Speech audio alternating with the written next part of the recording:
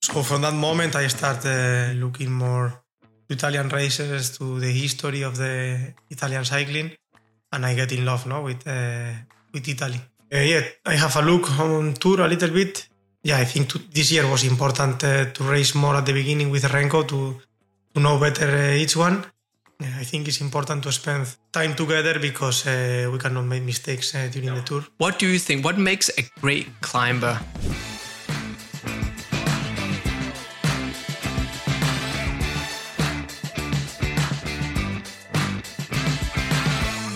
Hello everyone and welcome to the Castelli podcast. In today's episode we have a special treat for all you cycling fans out there. We are thrilled to bring you some invaluable climbing tips from none other than MIKEL LANDA, one of the best world tour climbers and a guy that knows how to ride Grand Tours with 2 third overall places at the Giro, 3 Grand Tour stage wins, and he knows how to win Grand Tours with his team, helping Chris Froome to victory in 2016 and 2017.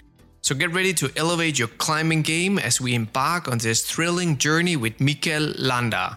Let's dive in. MIKEL, first of all, I would like to wish you a happy birthday. Feliz cumpleaños. 34 years of age. Yes, 34. It's time is flying. How many years have you been in the pro peloton now? In the pro peloton, 14 years. 13 of them like a World Tour rider. Still, if I look back, it's quite long. Yeah, you started out with Euskaltel, and you're from the Basque Country. So I think it was a normal mix, no? A match. Yeah, it's been, I think, a natural way to become a pro rider, no? Fortunately, we had a perfect team, a perfect structure to become pro riders in those days. We had a development team, Conti team, and then Euskaltel. So I think I followed the neat steps to become pro, and one day my dream became true. And then to feel like a real pro, that I could be a good cyclist, I think that I realized when I was already in Euskaltel. After couple of years being pro cyclist, I say maybe this is my way, no? Because I was also studying at the same time. So I never been 100% focused on cycling. At one moment I need to decide, and I think it was after a couple of years. How is it to be from the Basque Country and be one of the best in the game, but also you won 2 of the Basque Country twice, if I remember right? I mean, you must be a national hero in your home area. Cycling in Basque Country is very popular. I think most of us, we are cyclists, no? Some of us, we are riders. Other people is just cyclotourists, no? Not a pro rider or rider, just they love cycling. Other them, they like supporting cycling, no? So at the end, I think it's very, very popular in Basque Country, and everyone like and feel a lot, no, the cycling. So being part of the game in Tour of Basque Country always been special. It must be very special. But also, the Basque Country is also known for its changes in climate, because you can have hot summer days to very cold and wet days. I think that also strengthens you as a cyclist growing up in such a climate, because also today you still live back home from where in the Basque Country, right, with your family. I'm lucky, no. I didn't need to move my place of living, never, no. I think I found everything I need in Basque Country to become a pro rider and still ride like a pro being there. We had enough long climbs, hilly parcours, also flat parcours, and then we have the weather. Sometimes it's wet, cold, but after spring I think we have very smart weather. So I think it's perfect area for being cyclist. Yeah. No, I visited the area a few times and really enjoyed it. I just remember everything apart from the climbs and the rolling landscapes, then also the beauty, the colors, everything was green versus other places. If you go further south in Spain, it quickly becomes very dry and desert. So, and also Mikel, a warm welcome back in Castelli and congrats on your 2-year contract with Soudal Quickstep. Do you still remember last time we met in person? That was 6 years ago in 2017. Or do you more remember the Team Sky kit that we came in sponsoring the team with the victory lines? Mm-hmm. It's also, again, the same year you helped Brumi to his last tour victory. But for us, that was a special year, but also your results also in general that season were pretty amazing. Are you looking forward to getting back into Castelli gear for the coming 2 years? Yeah, I'm very happy to be again with Castelli kit. I have very good memories from 2017 with that bike fit. So I'm really happy to wear again, and I feel safe with Castelli again. I think it's more or less easy to have a nice summer kit. I think the difference is made in winter kit, and I feel comfortable and safe with Castelli now again. Additionally, when the weather changes to the worst, then it's where the whole fall weather products of Castelli they come in, and it's a product that we keep having requests, as you know yourself, from also non-sponsored Castelli cyclists from around the world, especially the world tour. Every time that the weather gets worse, they're always calling us asking for products if they could buy this or that. So, Mikel, you already touched a little bit on your early years with how you got into pro cycling, but tell us about how you got into cycling in general. Who was it? Your dad, your father? Was it someone in your family that gave you that push to start with cycling? Well, I think I grew up with a bike at home, and I used to use the bike to meet my friends. We were living close between us, but maybe not enough to meet us walking. So we use always the bikes, and it was like a game, just riding the bike. Then in my village was a cycling club, and I always saw them say, I like this, I like racing. And finally, when I was 14 years old, I asked to my parents to join the school of cycling, and I started racing. And fortunately, I found a very nice group of friends there. I still have like a friends, and that's what I take the best of cycling. The group we did, and yes, I think since then I never stopped. Did anyone else from that group turn professional like yourself? No, from the first years. But you're still in contact with everyone today, and you still meet up. Yeah. We are still friends, like kids friends. And you go for bike rides maybe once in a while when you're home, you're not racing, or. Yeah, maybe not for bike riding, but always for take some drinks or going for dinner. Yeah, we are still good friends, best friends. But since you're also from, with no offense, from the older generation of the pro peloton, you said that now have a few drinks. Today you see with the younger generation, they hardly ever touch alcohol. I mean, I don't know that many that really touch alcohol anymore. But it is nice, once in a while, just have a beer or have a drink and just, chill with your friends. And there's still something that you enjoy. Yeah, I think it's really, really neat. I think cycling is my life, but I need life also to be a cyclist, To detach yourself a little. Yeah. I think, we need some disconnection moments to... Yeah. And the social aspects it also creates when sitting down with friends, to feel... stronger, for the next day and fully relaxed. And also because, as we know from studies and from science, that one drink once in a while doesn't hurt anything. I've heard rumors in the pro tour. I don't know if it's true or not. Alejandro Valverde, once in a while he will have a beer on the bus driving back to the hotel. Now you've been, teammate with Alejandro. Can you confirm that? Yeah, it's true. He took one beer a day when he really wanted. I think, he was super professional. look at his palmares just like yourself. Yeah. And how many years he did the high level. Yeah, and he felt that he needed it, and he was convinced that he was good for him. Gives a little bit of extra also relaxing boost that, like, you know, after the recovery shake and everything, you know, you just can have that relaxed moment enjoying your beer. So, MIKEL, growing up, when did you find out that you have a talent for cycling and racing, and especially climbing?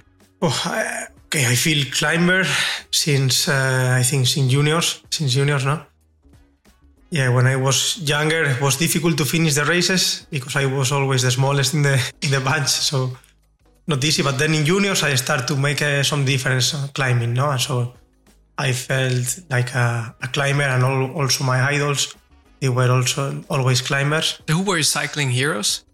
Childhood cycling heroes? Yeah, my biggest heroes was Ivan Mayo from Euskaltel. I have also in mind Roberto Eras, and yeah, those kind of climbers that make the difference. And yeah, I remember my days working with Sunia Duval. Also, Ivan was there. Very interesting person, very nice person. Do you know him personally, Ivan, or? No. I don't know him. And myself, I was a big fan of Pantani, like a lot of other people, of course, but also, unfortunately, he's no longer here since many years. Jimenez, that's also a long time ago. What about Carlos Sastre?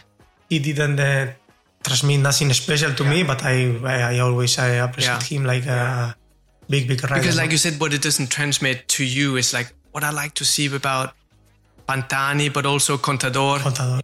Is like when they're out of the saddle and, you know, do these more explosive accelerations and surprising everyone. I mean, you knew that when they were, especially Pantani, when he was, which is also something I've seen you do often when you're in the drops, you know, it means that there's something on. Is that right? Or yeah. It's like it's the moment to go. So you actually move around a lot on the handlebars. You know, doing when you're climbing. I mean, you're up in the hoods. It's more relaxed, just keeping the pace but when you know drops, it means now things are getting serious. Okay. Do you still remember your first race as a professional cyclist, and what was it like? Yeah, I remember. It was at the Challenge of Mallorca with Orbea. It was a continental team. Well, with rainy and cold weather. But I was feeling good. I remember I was attacking in some climbs with against the riders from Euskaltel. They were my idols, and a lot of good riders. They have very good memories from that day. You always remember your first race or your first races, no? Versus later in your career with some of the bigger highlights, maybe. So there were some of the cornerstones in your career, those early steps. Mm-hmm. So you were once quoted saying that the Giro d'Italia is the most beautiful race on the cycling calendar, both because of its demanding route and la passione dei tifosi, the fans, passion of the fans. Your career, what I see breakthrough came at the 2015 Giro d'Italia with 2 stage wins, finishing 3rd overall and winner of the Maglia Azzurra, the KOM Climbers jersey. Tell us more about your love for the Giro d'Italia and why do you think it's different to the other Grand Tours? Well, so I think I met Giro d'Italia in 2014. I was riding with Astana, but it was a team from Kazakhstan, but with a lot of Italians members, like staff or also riders. So yeah, I think that helps to know a little bit more, no, about the Italian races, to have the different feeling. So I knew the roads better, the tricky sections. I have more close the fans, I think, because they knew a lot of us. So from that moment, I started looking more to Italian races, to the history of the Italian cycling, and I get in love with Italy. No, it's fantastic. The food is amazing, and the sceneries are stunning.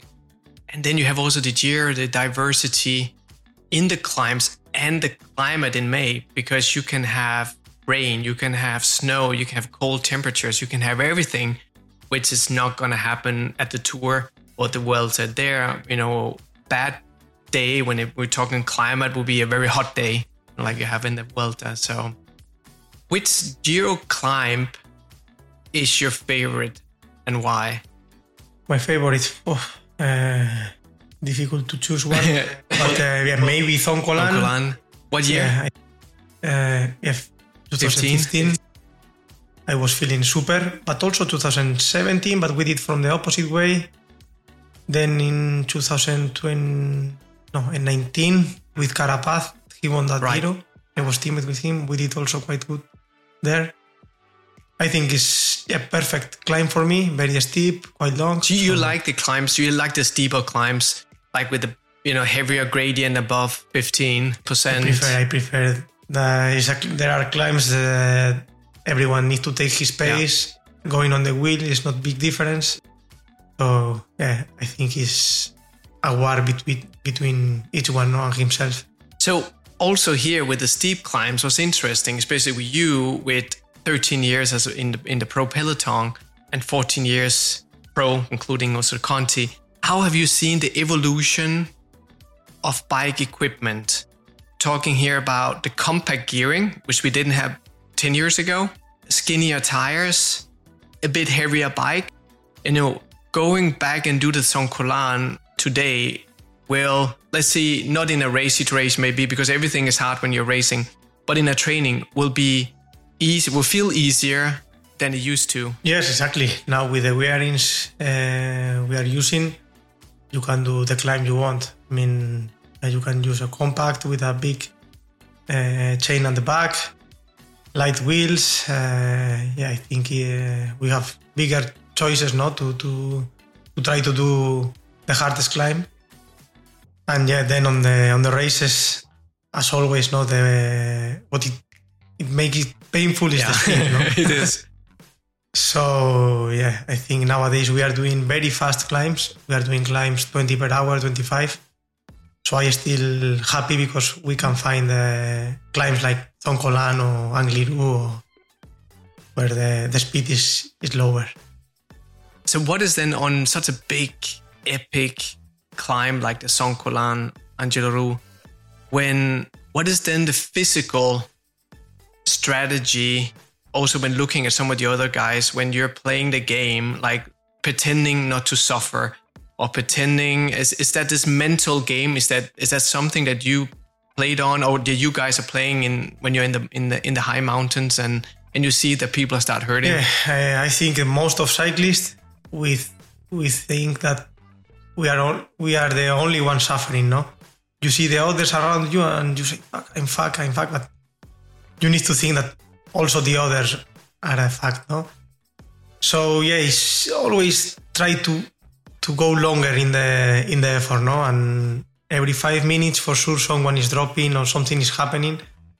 So it's about doing a small goals, no, in your head to try to go longer and longer and keep going on time, no? I've heard someone told me, and maybe I read it somewhere a long time ago, that sometimes you also reach out for your bidon or the water bottle, just showing that the other guys, you got extra energy, or is it just just to take a sip from your water bottle while everyone else is really sitting there at the... Yeah, it can be. Because it also shows the other that you got maybe those like few percents extra of, I don't know if it's something that you don't do that on purpose. No. I heard also that when you drink something for 2 seconds or 3 seconds, you forget the fatigue. Interesting. So maybe that's, it helps to disconnect a little bit. So also on a big climb, and especially like the Zoncolan, where only motorbikes are allowed to go up there with spare wheels, no team cars. How do you approach race strategy and decision making during critical moments in a race? Maybe we don't have the team car, you got the radio, but one thing is that you got the team director who's sitting way behind the front group or in the pack and cannot see what is happening, but you have to act on instinct. Is this something that is often taking place now? Because in the past, with no race radio, I think most riders were moving on instinct most of the time and talking to each other. But is this still something that is happening? Because I see a lot of the younger generation, they really stick to the race radio and they don't do anything that's not being told by the DS. How do you see that? I think you need to have the ideas very clear, no, before the start. Who is going to help someone in case of mechanicals? Who is the leader? Who needs to be support every time? And I think it's more or less easy, no? Once that is clear, no? I think every team we are riding like if we were just one, no?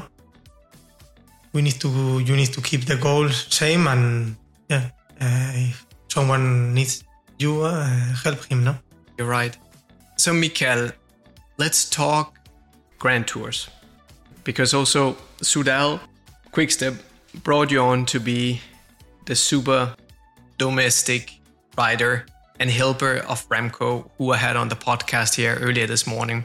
And we all know that Remco will be targeting the Tour. He will not do the Giro. Have you reconned already some of the stages or looked on the map on some of the stages of? I have a look on Tour a little bit. I think this year was important to race more at the beginning with Remco to know better each one, and then be a perfect tandem, no, during the Tour. So you would then be also following a little bit his race program maybe for the spring, and then go in altitude training with him in preparation for... I think it's important to spend time together, because we cannot make mistakes during the Tour. And here on cycling the time go fast, so before we start, better. Yeah, that's right. And then afterwards, then coming into the Vuelta, I mean, the biggest race in Spain, and with your home crowd and everything, that's also going to be very exciting. And the Vuelta has always been known for its very epic climbs. So how do you deal with hot weather? Because that's also part of the La Vuelta, with 40 plus degrees, 45 sometimes. Maybe I suffer more than others, no, because there are riders that really like the hot.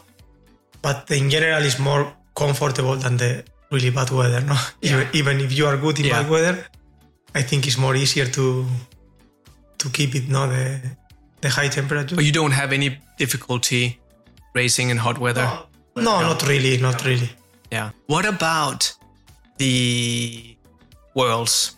Because the World Championships in Zurich, the men's race especially, is packed with almost 4,400, almost 4,500 meters of elevation. Is that also somewhat a race that you will target, or is it lower down in your priority list of the season? Just coming out of the Vuelta. I think I'm not really the best rider, no, in one-day races.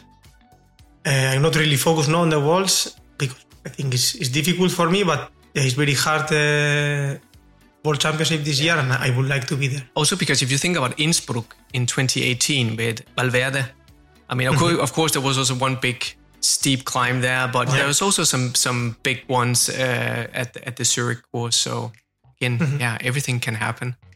Yeah, sure.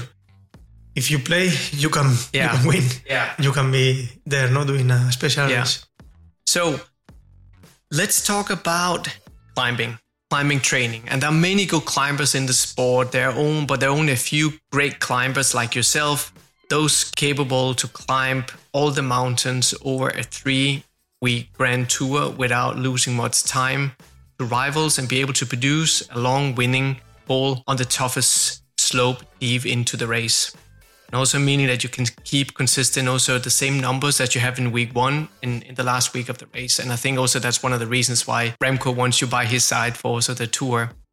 What do you think? What makes a great climber? What are the skills of a good climber? You have to look at yourself. I think, first of all, genetic. I think, every rider, we are different. Some of us, we are climbers. Others are sprinters, no? I think each of us, we are different. But if you have one big part from genetics, and other important thing is that you need to love the mountains, no? You need to love, you need to be passionate to to climb, to see one mountain and see and think yourself, no, I want to arrive to the top. I want to cross this mountain. And then you need to be lighter, you need to be smooth on the bike, no? Trying to be consistent during the climb, not to go too deep at the beginning. Not wasting too much energy. Yeah. Yeah. And have consistent power numbers, I think, also. Yeah.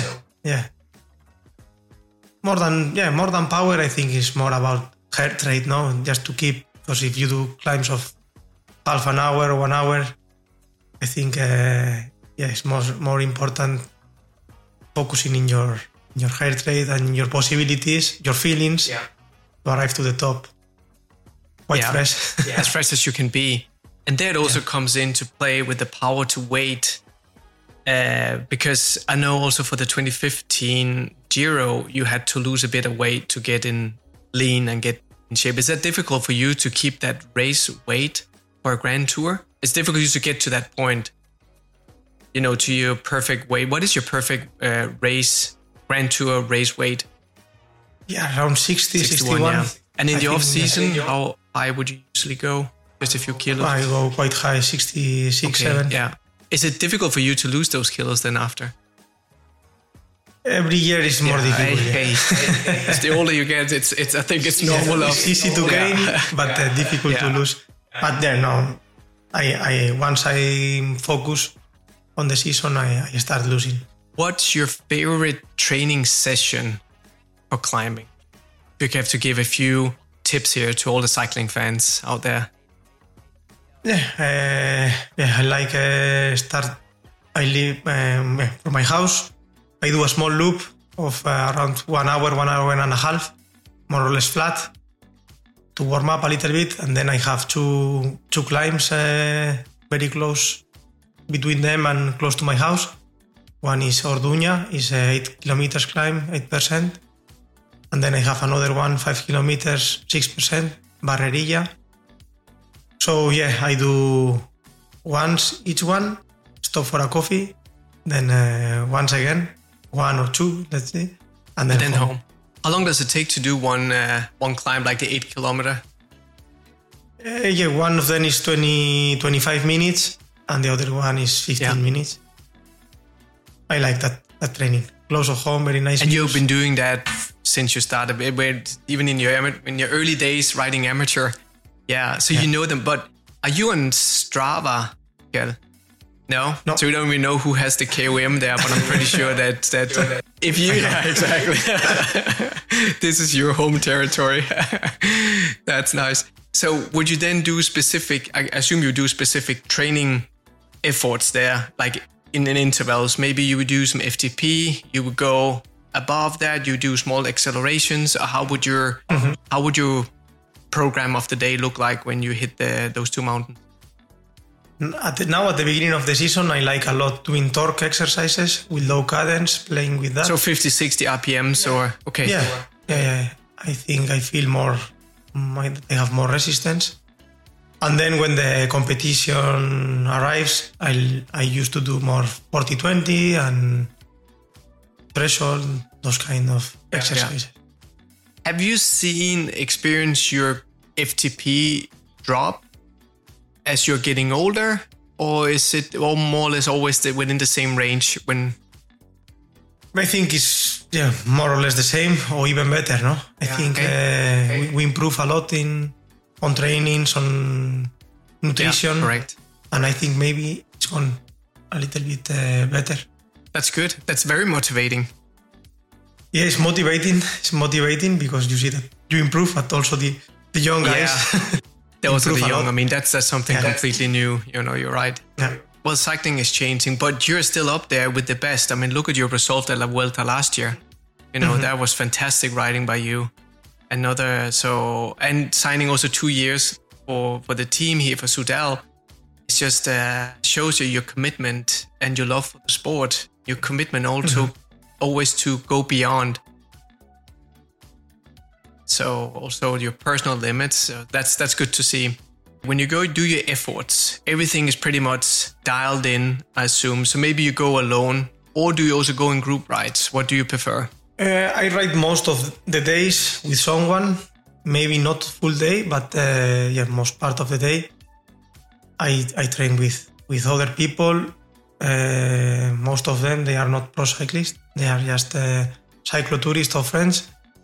Because where I have those 2 climbs we spoke before, we have also like a Giro, a lap. We have a loop of 5 kilometers. So we are there doing laps, and I say, well, okay, I go up, and they wait me down. So when I come back down, I join the group, them again. Yeah. Then I say, I'm gonna do another interval. So I go up, they wait me. We stop together for a fast coffee. So this is nice. That helps a lot. I think that's probably also why you keep doing what you're doing, because you got the whole support from the local crowd and your family when you're home, and when you go to races, you're super concentrated and you're in the zone. And I think that's important to balance out a life on the road, especially for a pro cycler. So I think it's a very clever way of living and with remain in contact with your friends. So that's great. During training, of course, you use a power meter and you follow it. But you also said earlier, just like Pantani, he always said that he could not race with an SIM. He would always move on his instinct and how he would felt with the body, because it's only the body that can tell. But I know that cycling has changed a lot over the last 20 years. But you use, of course, a power meter, but you also use the power meter in racing. You look at your power meter during a race when you sit up there in the front and pull on a climb. Yeah, I look. I think I cannot say no, because I grew up with a power meter. Yeah, so I think it's very helpful not going too deep. Maybe take off a little bit of emotion on the races, but it is what it is. Yeah. But sometimes you do feel maybe you have a little bit more, maybe your numbers are different. What would you do in such a situation? Would you just give that little bit extra because you have that personal feeling?